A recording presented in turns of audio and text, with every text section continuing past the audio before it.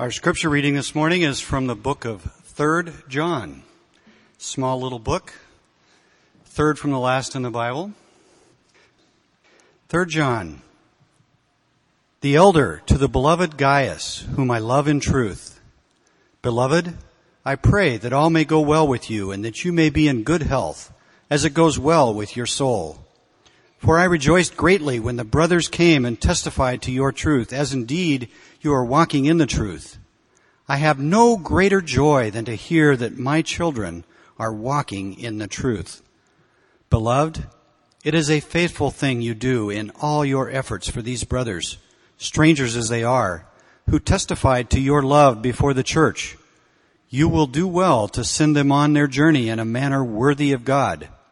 For they have gone out for the sake of the name, accepting nothing from the Gentiles. Therefore, we ought to support people like these, that we may be fellow workers for the truth. I have written something to the church, but Diotrephes, who likes to put himself first, does not acknowledge our authority. So if I come, I will bring up what he is doing, talking wicked nonsense against us. And not content with that, he refuses to welcome the brothers, and also stops those who want to, and puts them out of the church.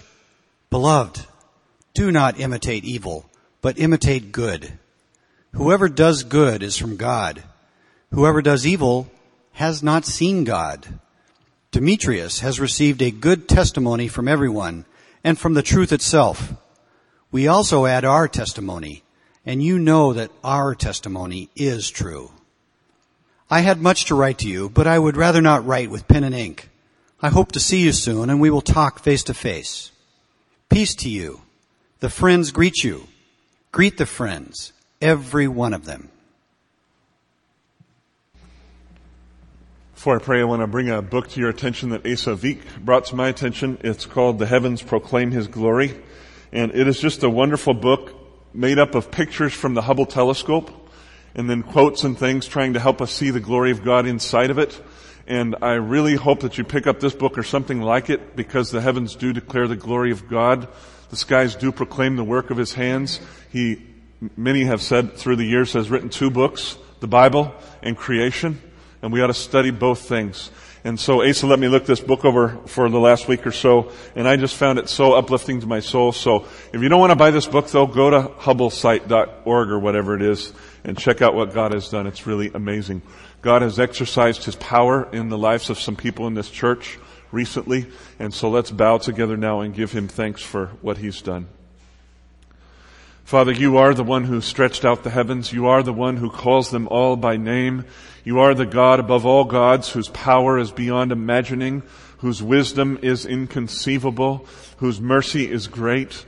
And I thank you so much that you took of your power and of your mercy and blessed Kate and Jeremy Wenzel recently, Father. First of all, in the birth of Isaiah, that child has already lived through 2 things that could have taken his life. And I praise you, O God, for stretching out your hand and saving Isaiah Wenzel. We love you for him and pray that he would become a great man of God someday. Father, I want to thank you specifically for healing Kate's body as well. A few weeks ago, you know, Lord, we were called over to her house. She was suffering terribly with a bad rash. The doctors could not solve it. They didn't know what it was. No medicine was working. She couldn't sleep for days on end. She was suffering, Father. And so you called Kevin and myself and Kim and Alex to go and lay hands on her and pray for her. And we sensed that you had heard our prayers, and you did, Lord. That was the turning point. No medicines were working. No doctors knew what to do. But you healed Kate Wenzel, Father. You took the disease away from her body. And I want to thank you, God. We prayed. We called out to the Lord, and you answered.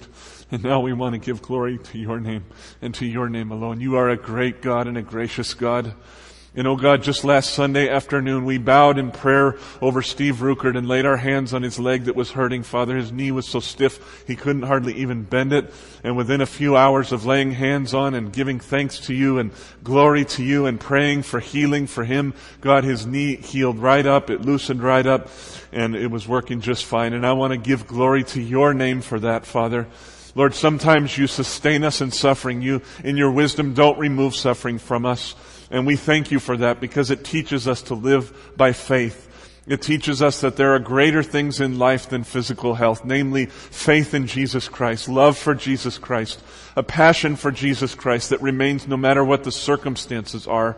And so I thank you when you sustain us in suffering, Father, but I also want to give you thanks for those moments when you display your power, not only in the universe, but right in our midst, and show that you are with us by healing our bodies. So thank you, Father, for your work in the lives of these two people that we love so much. Thank you for showing us as a people that you are with us. Oh God, we could go through anything if we just know that you are with us. And I do believe you've given us these signs as ways of saying, I am with you in Jesus Christ. Thank you, Father. Please continue displaying your power among us, I pray, for the glory of your name and the joy of our souls. And now I pray that you would help me as I turn to the Word and seek to preach it as well as I can, as accurately as I can. Father, please give me wisdom. Please give me power. Please give me humility. Please let the Spirit of God flow in this place. Spirit of the living God, indeed, fall afresh on us now, I pray. Give us insight. Give us discipline. Give us encouragement. Give us all the things that we need through your word. I trust in you and in you alone now. In Jesus' great name we pray. Amen. Well, before we look at 3 John today, I want to take a few moments and clarify something from last week that I know was confusing to some people because I got so much feedback about it. So I know it's way on the other side of your Bible, but turn to 2 John. I think it's probably just right next to you on the same page. And I want to say a few more words about verses 10 and 11. John has just been warning his readers to look out for themselves because some false teachers had gone into the world and they were seeking to deceive people away from Jesus Christ and toward lies. And so he told them in some very, very clear language that the one who does not remain faithful to the teaching about Jesus Christ does not know God, does not have God, has nothing to do with God. And the one who clings to the true teaching about Jesus Christ over time, indeed has God, knows God, is in fellowship with God. And so the important point that we just must see is that there is an absolute connection to clinging to true teaching about Christ and to clinging to Christ himself. He is the one who revealed the truth about himself, right? And so to cling to the truth about him is to cling to him who told us the truth. So this is the massively important point that we must see that John is making here. What we believe about Christ and teach about Christ really, really matters. A big time. So with that, in verses 10 and 11, he says this: If anyone comes to you and does not bring this teaching, do not receive him into your house or give him any greeting, for whoever greets him takes part in his wicked works. Now, based on John's words, I said last week that we indeed cannot have fellowship with those who are seeking to deceive about Jesus Christ in the name of Jesus Christ. And I know that my words confuse some of you because I heard more feedback about that than I've heard probably in months and months about any sermon that I've given. And so I just want to take a few moments and try to make myself as clear as I possibly can. First of all, John is not talking about run-of-the-mill, everyday unbelievers here. Who he's talking about here are false teachers who were deliberately trying to deceive people about Jesus Christ in the name of Jesus Christ. These were people who had been in the church, who had once supposedly clung to true teaching about Jesus, but had now strayed away from that and were seeking to split the church essentially. They had essentially gone off, started another church, and now they're trying to draw people away to their teaching, and their teaching was absolutely false. John is saying that we may not have fellowship with such as these. We cannot have fellowship with such as these, because when we have fellowship with them, we take part in their wicked works. Now, someone asked me last week if that meant we couldn't practice friendship evangelism, which is to say, the art of cultivating a friendship in the hope that you'll share Christ along the way. And I hope that all of us are doing that. Indeed, we can do that. John is not forbidding us to have fellowship with everyday unbelievers. He's forbidding us to have fellowship with teachers who are deliberately trying to deceive us away from Christ in the name of Jesus Christ. He's not even talking about Hindus and Buddhists and Muslims.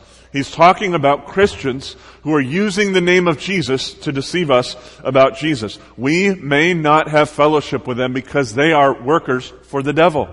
They may be sincere in their hearts. They may be sincerely deceived. They may not think that they're drawing you away from Christ, but in truth they are. They're workers of Satan, and we cannot have fellowship with them at all. So that's the first thing I wanted to try to clarify. We're talking about false teachers here.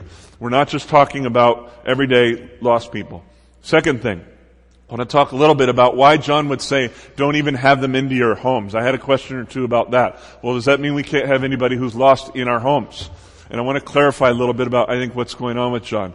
In their world, when you had someone into your home, you were signifying to the world that you had utter fellowship with them, that you were in agreement with their philosophies of life and the things that they believed. To have dinner with somebody in their world was to say, I am one with that person. Generally speaking, in agreement with their way of life, with what they think, with what they're doing. In our world, we can have enemies into our house and no one would think the better of it. They might wonder why that person's at our house, but it would not communicate automatically that we're having total fellowship with that person. But in John's world, to have dinner with someone, and especially to have them into your home, was to signify that you were in agreement with their way of life. This is why Jesus was always getting into trouble with the Pharisees. You remember when he was with tax collectors and sinners, as they called them. What would the Pharisees do? They would always grumble against him, right? What are you doing with tax collectors? Why are you hanging out with sinners? Well, you see, their beef was that they thought Jesus was okaying, endorsing their way of life. That's what their beef was. And he must have thought that it was a valid concern, because every time they brought the question up to him, he actually took the time to answer their question. Whenever they tried to just trap him in his words, he never answered their questions. But whoever asked a sincere question of Jesus, he always answered their questions. And every time the Pharisees questioned him about having fellowship with sinners, he took the time to answer the question, sometimes at length. Luke 15 is a chapter-long answer to this very question. Why? How could you possibly have fellowship with sinners and tax collectors? And so it was a big deal in their culture. Jesus was not trying to signify that he was one with their way of life. He was saying what? I had to come to seek and save the lost, right? He said, I didn't come for the healthy. I came for the lost, and there's only one way to do that. I have to go to where they are. That's a different issue than John is bringing up before us. To risk looking like we have fellowship with sinners because we go there to preach the gospel to them, that's a risk we have to take. Jesus sent us to Elk River, not just to be here, but to be a light in the midst of a dark world.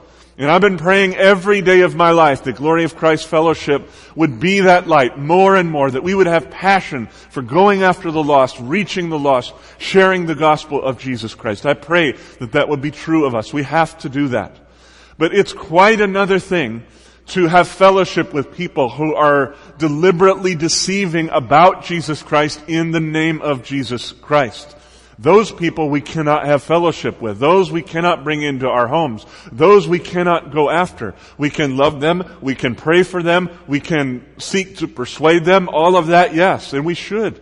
I don't want anybody to go to hell. I told you last week, the Mormon church down there on 39, the new one, every time I go past it, and I ride my bike past it all the time, I pray two things. God, stop them and save them. Stop the lies, but save their souls. Oppose their deceit, but bring them to Christ. And I pray that. I pray that the leadership in that church would come to Christ. And I hope to the day I die that I will pray that way for them. But I will never have fellowship with them. This may sound harsh to you, but I would not serve a hot dog to a homeless person with a Mormon church because it would signify that I would have fellowship with them. And I cannot do that. They are deceivers. And there is just no way in the world that we can send the signal in the physical world or the spiritual world that we have any kind of fellowship with them at all. So let me just give you an example of what this might look like. Let's say on the one hand, you have a friend in a Mormon church who is just a run-of-the-mill, everyday member of a Mormon church. Not a leader, not particularly seeking to push Mormonism, just an everyday Mormon. In my view, you are free to bring that person into your home, invite that person to a Bible study, do anything you can to persuade them toward Christ. You are free with that.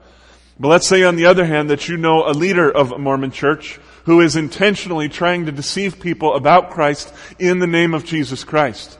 I think that John is telling us we are not free to have that person inside of our homes. We are not free to greet that person. We are not free to give any signals whatsoever that we are in agreement with those who are seeking to deceive about Christ in the name of Jesus Christ. Strong separation between the leaders of the Mormon Church and everyday people in the Mormon Church, I believe. In my experience over the years, they're almost completely different worlds. Let me talk a little bit about that to you now. Generally speaking, the leaders of the Mormon Church are well aware of their teachings and they know exactly what they're doing.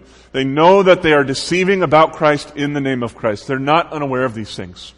Several years ago, Kim and I, just to do due diligence and really do our research and make sure we understood Mormonism well, we went to Salt Lake City and we spent 4 hours at the main temple there.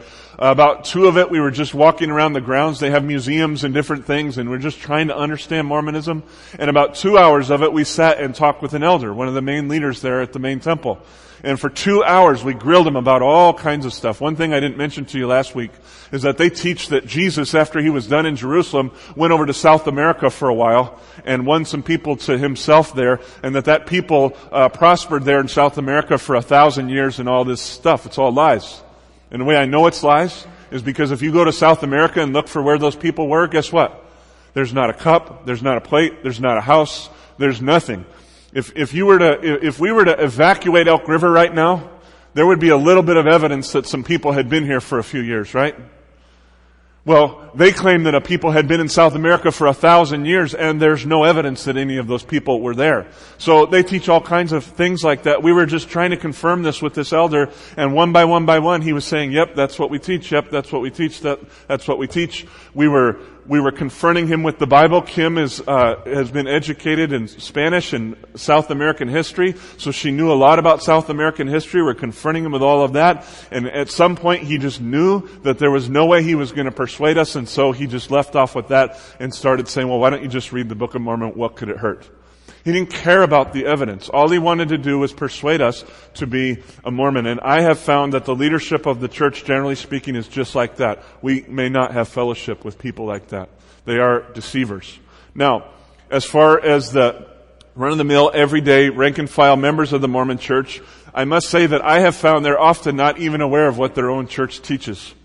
Probably the most stark example of this was a woman named Mary in our lives who came to visit our church in California. And we found out she was a member of a Mormon church, and she was visiting our church just to kind of check things out. I think the Spirit of God actually moved her over there, but the day that she visited us, several of us told her about what the Mormon church teaches, and she became very irate with us. She didn't believe any of it. She was very mad. But to her credit, she went and studied things out. And she found that what we were saying is true. And then she left the Mormon church, and you know what happened? When she left the church sent a bill collector after her to get her tithe that she had pledged to the church for that year. When that happened, Mary's anger toward us turned pretty fiercely toward the Mormon church, and praise God, she came out of that, became very well versed in the Bible, and came to believe the truth. I learned from that experience that often members of the Mormon church don't have any idea what's going on inside the church, really. And so I do believe, it's my own conviction, you're free to wrestle with John and see what you think, but I do believe that we are more free to try to evangelize and fellowship with everyday Mormons than we are with those in the church. I could give you many other examples. There's a lot of examples on my mind, but I am supposed to be preaching on 3 John today, so I'm going to leave it at that. Here's the point that I'm trying to make. We are free to befriend people in Christ to try to share Christ with them. In fact, we must do that. We must do that.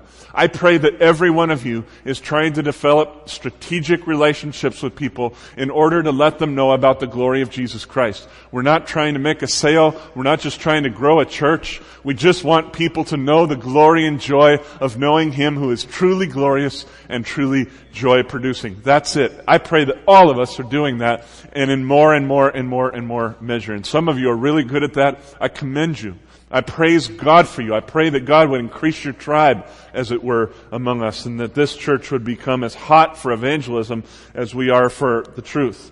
But when it comes to leadership, even the leadership of this church over here, who's not only teaching, but actively promoting a homosexual lifestyle, we just cannot have fellowship with the leadership of churches like that. We cannot. So I need to leave it at that for now. I hope I've made myself more clear. If I've still confused you or confused you all the more, I just want to encourage you, just go to 2 John. All I'm trying to do is make clear what John is saying. What I think is really not what's important. What's important is what the Word of God says. And so I pray and I encourage you just to go to the Word and let God speak to you through that. And of course, I'm always open to the conversation as well. Okay, let's turn our attention now back to 3 John. And let me just say that as is the case with 2 John, this little letter doesn't receive a lot of attention. Never in all my years heard a sermon or a lecture given on this letter. And as I said last week, I think I can understand the sentiments of people who don't make much of it because it is a little tiny letter. It doesn't have a lot of original material in it. The things John says here, he said elsewhere, and so I can understand in some ways why it doesn't get a lot of attention. But here's the problem. It's in the Bible. It's the Word of God. It's inspired. God meant for it to be in our Bible. God breathed the words of 3 John into the mind and heart and through the pen of John. He preserved it for 2,000 years now that we might be able to read this little letter. We know that John wrote other letters that we don't have in our possession because of some things that he said in his letters here. We know that. God saw fit to preserve these letters. And so we need to take them seriously. We need to try to understand them and try to apply them to our lives. In fact, I've been so blessed by 3 John. I'm going to give 2 full sermons to this one and then come back and do a 3rd sermon on 2 and 3 John together. There's just a theme I'm seeing there that I want to take out. So I pray to God that we would benefit much from these 2 little letters. 3 John breaks down into 4 little sections. First of all is the greeting in the first 4 verses.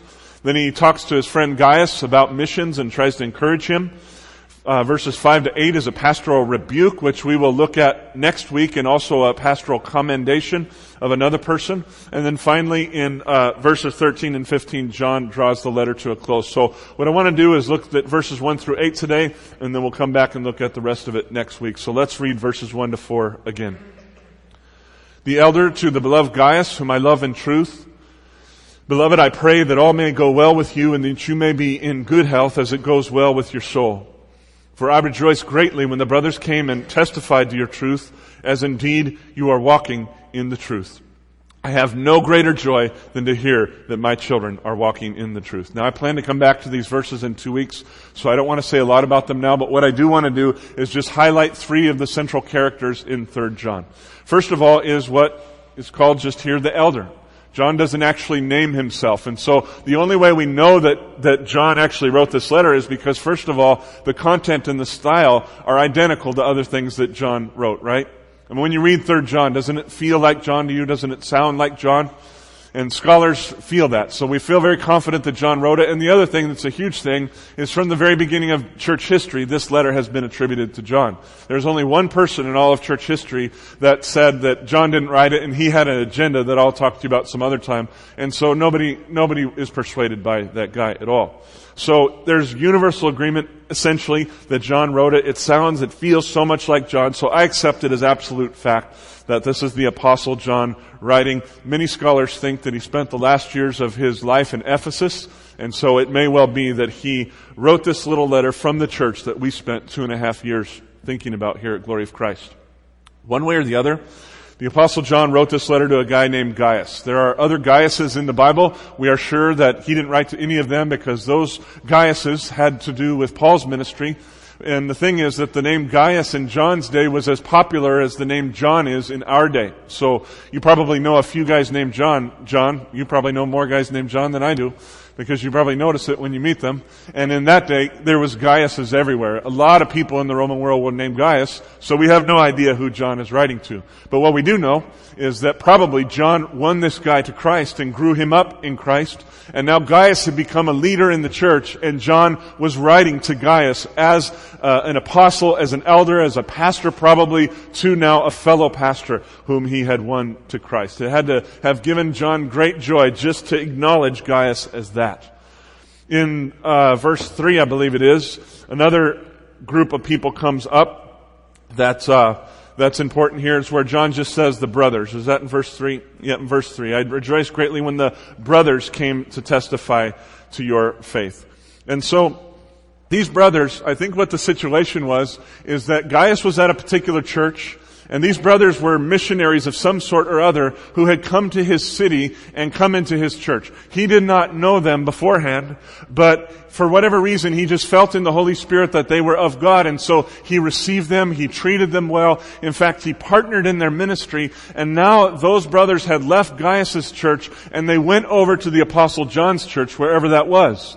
And now these brothers are at John's church, and they're testifying about Gaius, and John is so thrilled by it that he writes a letter back to Gaius to say some things to him. So the three players we need to have in mind today, we'll bring up two more people next week, but today there is the elder, John the Apostle, there is Gaius, his beloved friend and faithful minister in the Lord, and then there are these brothers who were missionaries, who were going from place to place, had been at Gaius' church, and now we're at John's church. John is writing back to Gaius about a few things. With that in mind, let's look at verse 5 and see what John has to say. Beloved, it's a faithful thing that you do in all your efforts for these brothers, strangers as they are, who testify to your love before the truth. You will do well to send them on their journey in a manner worthy of God. For they have gone out for the sake of the name, accepting nothing from the Gentiles. Therefore, we ought to support people like these, that they may be fellow workers for the truth. And so, again, as we saw, as I just said a minute ago, the brothers had come into the church. Gaius, for whatever reason, had received them and had done several things for them. I take this from the words, all your efforts. That Gaius had done more than just one or two things, but he had really gotten in there and gotten his hands dirty and begun to partner in the ministry it was that God had given to them. And they were strangers to him. Alex, I thought about you a lot this week because that's just the way we got involved in Baraka House. Alex just called us up out of nowhere one day and then ended up visiting us one Sunday a couple of years ago. We spent 30 minutes in the back there talking with her, began the beginnings of a partnership that grew and grew and grew. We've sent teams to India, and now this precious woman in Christ is living in our home now for the next few months. Why? Because by the Holy Spirit we embraced a stranger in Christ. She was truly from God, and now we have fellowship with her. We have fellowship with him. We have ministry in India. This is just what happened in Gaius' church. People who were strangers showed up one day, but they were of God. Gaius sensed it, and so a partnership began. A deep partnership began. And now John writes back, and essentially what he says to Gaius is this: brother, good job. Good job. You discerned the Spirit of God in the ministry of a person, of these brothers. You embraced them in their ministry. You did more than give them lip service, but you actually laid down your life, gave of your resources, and became involved in their ministry to a great extent. Good job. Now do it again. Do it more. Put the pedal to the metal. Be a worker for the truth. What you have done, do more and more and more. I think as I've meditated on this letter, that probably what was happening is these brothers were with John, and they're now getting ready to set out on another missionary journey, and they needed money, was the bottom line.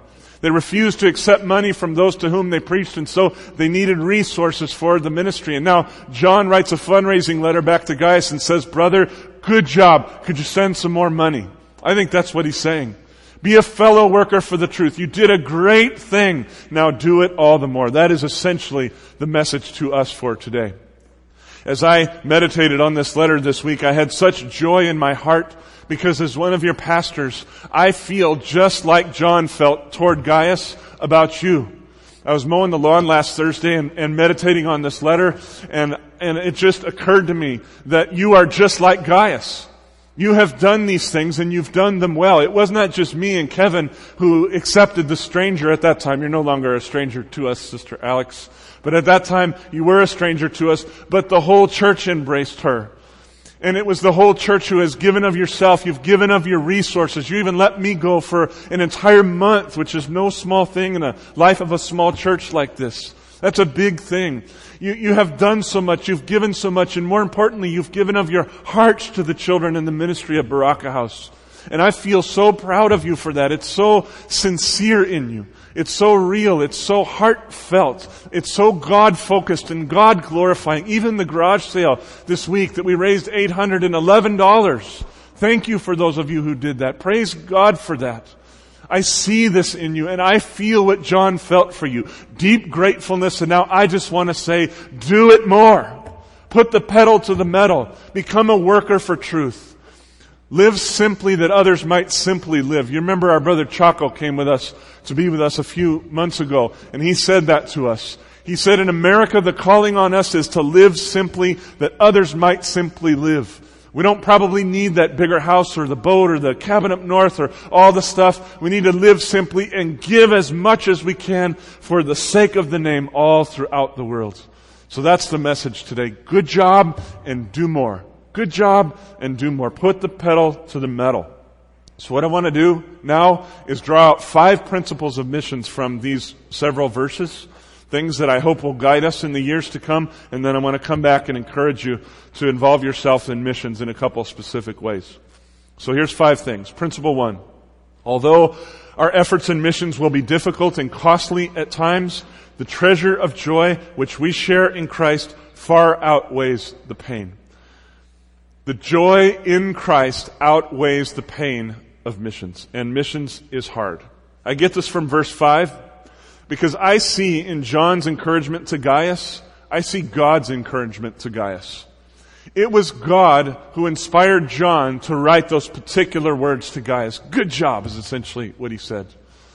And it was God who caused the letter of 3 John to be preserved for the last 3,000 years. You have to realize, this little letter would have just been on a flimsy piece of paper like this floating around, and it's amazing that that thing survived. I mean, it's copies, of course. But still, it's amazing that a little piece of paper survived for 2,000 years. God did that. God did that. And I think one of the reasons God preserved the encouragement to Gaius here is because He wanted all of us to be encouraged. That if we live the kind of life Gaius lived, we're going to receive that kind of reward where the Father brings us into His bosom and says, well done, good and faithful servant. Enter into the joy of your master. That's what I hear in John's encouragement here. Not just John's encouragement, but God's encouragement.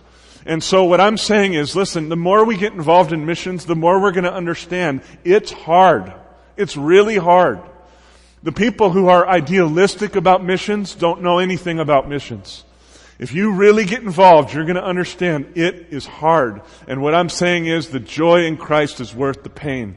When we start seeing people come to Christ, when we start seeing people, God exalting His great name in the eyes of the people, when we are embraced by our Father and He says, well done, good and faithful servant, fellow worker for the truth, enter into your master's happiness. It will be worth the pain. So I'm going to call you into more pain today, is essentially what I'm going to call you into. But that pain is just a path to joy, and how I pray to God that we will do it. Principle 2. We should first concern ourselves with the quality of our sending and then with the numbers of people that we send.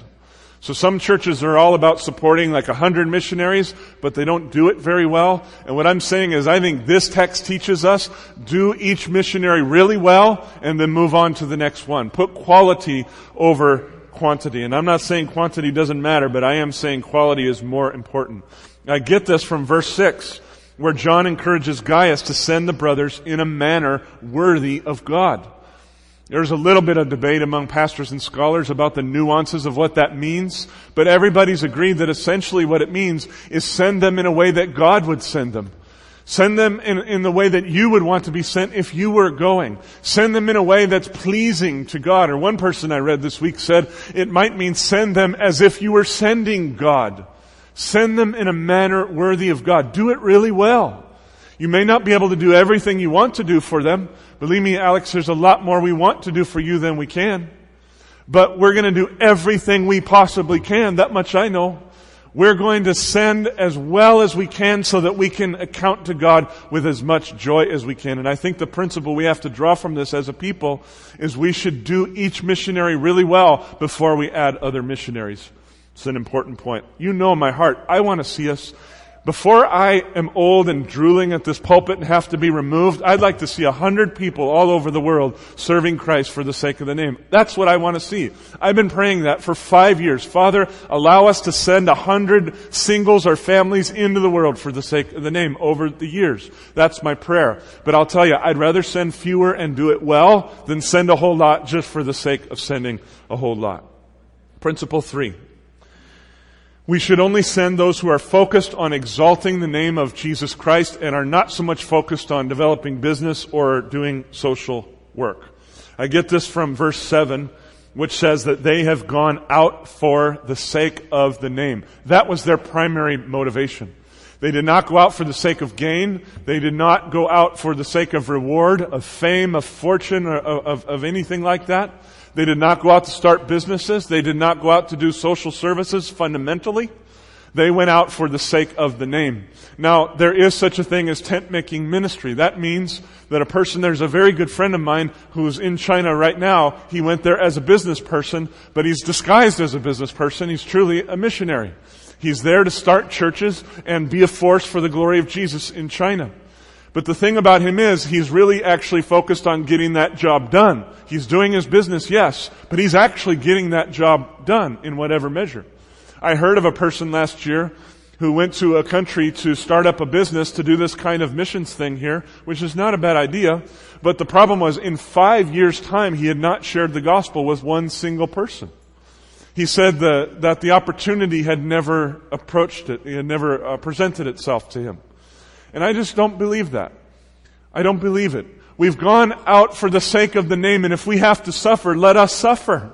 So we don't go out to start a business. If you want to live in another part of the world, do it, but don't call it missions. If you want to go out to start a business, do it, but don't call it missions unless your primary motivation is the exaltation of the name of Jesus Christ. Some people have gone out into the world to start things like orphanages just for the sake of starting orphanages. The one thing about Mother Teresa that really gave me pause and really grieved my heart is when I heard her say that she was there to love the poor, but she didn't care so much about sharing Christ. She said, I'm not here to make Hindus into Christians. I want to make Hindus better Hindus. Well, that's a real problem for me. We go out for the sake of the name. And Alex, one of the reasons we're involved with you and so excited about what's happening in India is because of the disciple making that we see there. You know, she could have 1,000 children in the orphanage just like that. I hope you know that. There are kids all over India and families eager to give kids up to food and the learning of English. It would be easy to have a humongous ministry. Easy. And impress Americans with numbers. But what she has decided to do is disciple the kids. And if she can disciple more, amen, let's disciple more. But we're going to disciple those we have. And it's working. When I was there in India, I was so impressed. I spent every day teaching the older kids, and I asked all of them, what do you think God is doing with your life? To a person, all of them wanted to involve themselves in ministry. Some missionary work, some pastoral work, some wanted to work at Baraka House, but all wanted to lay down their lives for the sake of the glory of God in the world. Praise God. Praise God. So should we go and help the poor? Absolutely we should. But in the midst of doing that, our main aim has to be the exaltation of the name of Jesus Christ. And so what we have said as elders is that we want to focus our missions money on ministries that are impacting churches and church planting and are reaching unreached people groups. So that's really where we want to focus. People who are focused on developing churches and who are reaching unreached peoples. That doesn't mean they're directly planting churches necessarily, but it means that what they're doing impacts the planting of churches. What's the point?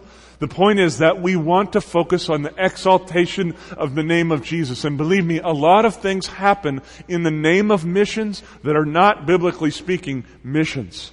And so, again, if you want to move to another part of the world and start a business, do it. But don't call it missions unless you're focused on the exaltation of the name of Jesus Christ. We must do that. Principle 4. We should train our missionaries not to expect or solicit gifts from those to whom they preach. I get this also from verse 7, where John points out that these brothers would not accept anything from the Gentiles. Now you have to understand, in that day, there were preachers who would go all over that part of the world and would proclaim their God, whatever their God was, and then they would take up offerings for their gods, but those offerings would end up in the hands of those who took the offering. I read an account this week of a person who appeared as a poor peasant and went from his home in the Middle East to Egypt to preach about his God and take up offerings, and he bragged that when he got home, he came back with no less than 80 bags of gold. So he had preached, no doubt, and he had won some people who were persuaded enough to give their gold, no doubt, but he was a crook. He was there to make money. He was not there for anything true. So Paul and other preachers in this day decided when we go out, we're not going to take any money from anybody because we want people to understand that the message is sincere. We're not here to personally profit. Our God is not here to get your money. The gospel is free of charge.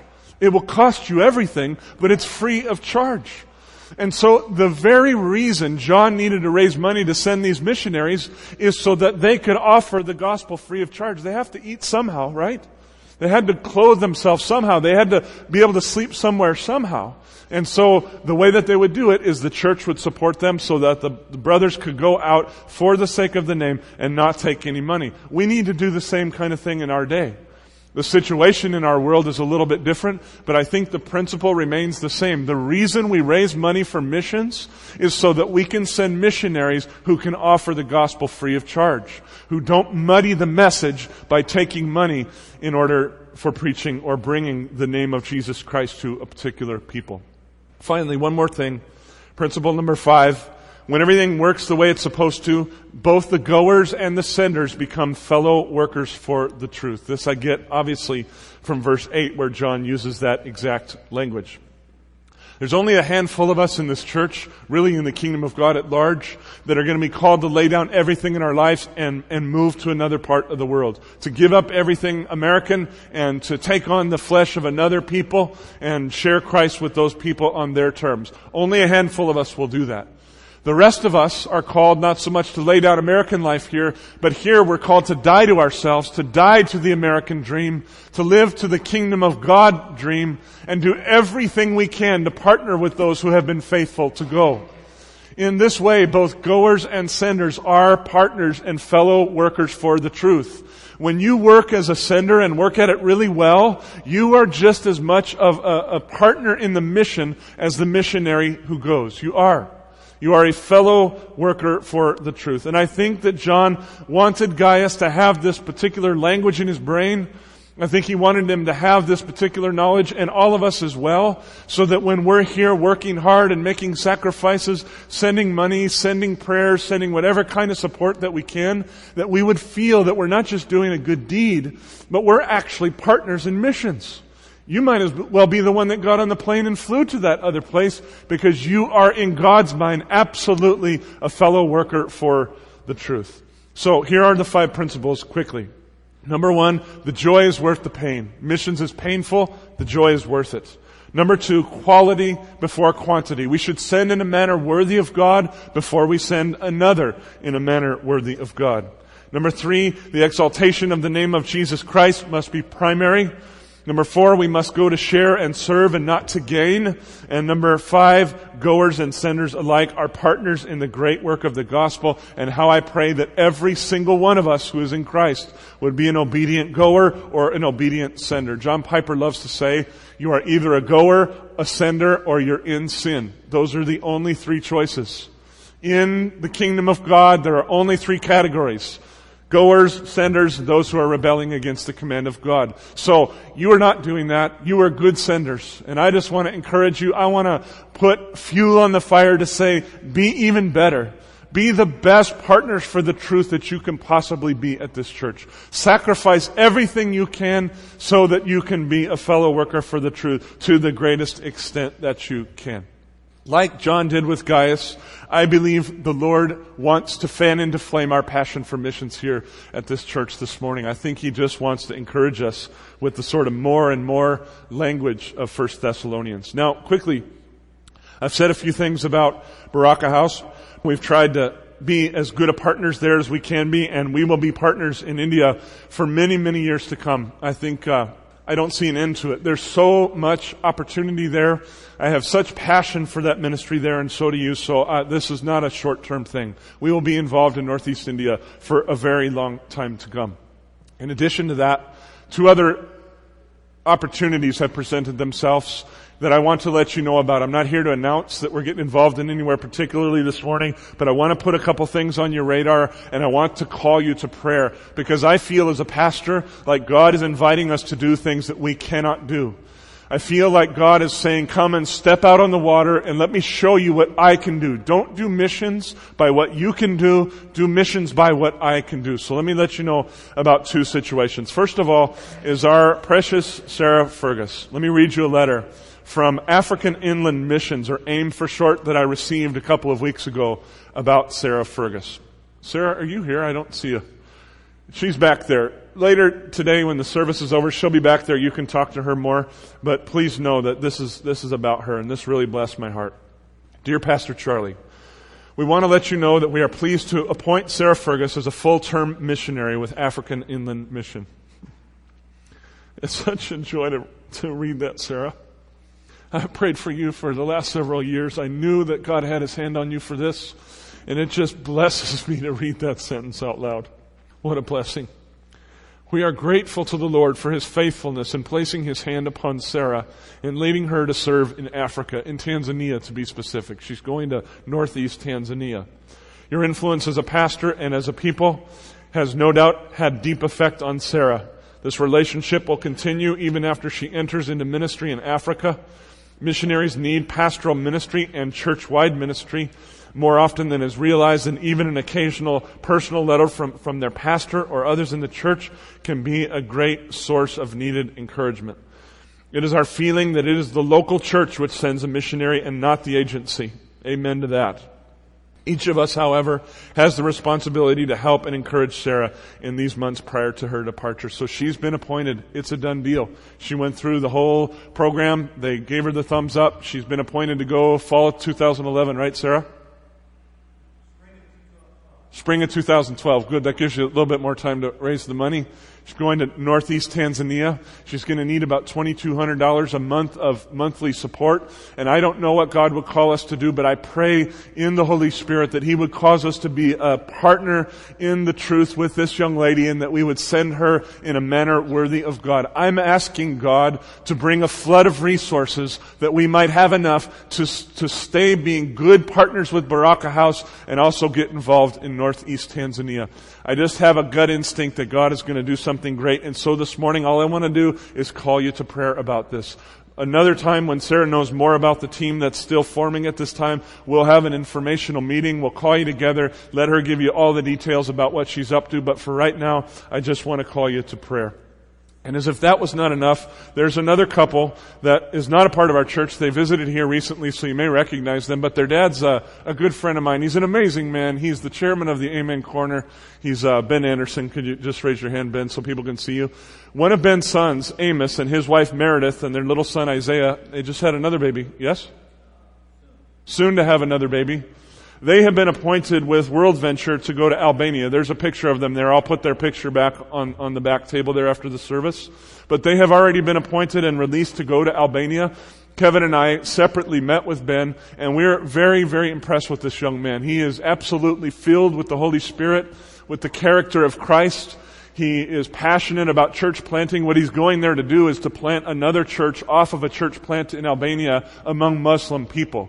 And so they have a church that was planted there a number of years ago. It's up to like 200 or something like that. And now they want to splinter off and go to another city and plant another church for Muslims, and Ben would be the pastor of that church. That's the vision. And we're very excited about that. I see the Spirit of God blowing in his life. Let me give you just one example. When they realized they really wanted to give their lives to missions, they had two places that they could have gone. And so they were going to take an exploratory trip and go to both places and see what God might do. And they knew that they were going to have to sell their house, so they had kind of already made the decision, yeah, I think let's sell our house. So we'll go on this exploratory mission, and when we get back, we'll put it on the market. They hadn't told anybody, they hadn't contacted a realtor, hadn't put anything in the paper, nothing like that. And one day, on the door, they get a knock on the door, and this woman says to them, would you like to sell your house? Because I would like to buy it. And they said, well, funny that you ask. We were just talking about selling our house, but we've got to go on this journey. It's going to take us 3 weeks or a month. Can you wait until we get back? The woman said, I'll try to wait, but I need a house, so if I find another house, I'm going to have to buy another house. Well, as circumstances would have it, they couldn't go to the place in Africa that they were going to go for some health reasons. So they only went to Albania. And when they went to Albania, God made it very clear that that was the place for them to go. And so they come back home. They get a hold of this lady. They say, you still want to buy the house? And she said, yeah, I want to buy the house. 3 weeks later, escrow closes. The deal's done. That doesn't happen in an economy like this. In fact, I'm not sure I've ever heard of a story of someone walking up, having the boldness to knock on the door and say, I want to buy your house. Are you interested in moving? And so things like that don't happen unless the Holy Spirit is moving. And just as that happened, another rich guy in their church offered to give them a house to live in until they were able to raise all of the money for their support and go to Albania. And so they're living free of charge in a very nice house, because God is providing for them. We see the Spirit of God upon this man. And again, we've never just put things on you. I'm just calling you to prayer. And when the time is right, we'll have Ben come up here. We'll have a thing and let him tell you about his ministry. And I pray to God again. I am praying that God would bring a flood of resources. I will tell you, in my flesh, I see no way that we can support either Sarah or Ben. I don't see a way. But I believe in Jesus. I believe in a Jesus who actually called Peter to walk on the water, and it actually happened. I believe in a Jesus who actually healed diseases. I believe in a Jesus who said, oh, you need tax money? Go catch a fish and look in his mouth. There'll be your tax money. I believe in a God who can move mountains and can do things we cannot imagine to do. So I want you to think about the God who created a universe like this, and pray to Him that He would help us to be fellow workers for the truth in India, Tanzania, Albania, wherever in the world He would have us do that. Please get on your knees and call down the resources of heaven with me. Let's do that now. Father, I love You so much for including us in Your mission. You didn't need to do it that way. You are God. You have all the power in the universe available to you. You could have grown the church on your own without help from anyone, but You are a loving Father who loves to include His children in His work, and so You have essentially invited us into the family business. And the family business gets done the way that You do it, not the way that we do it.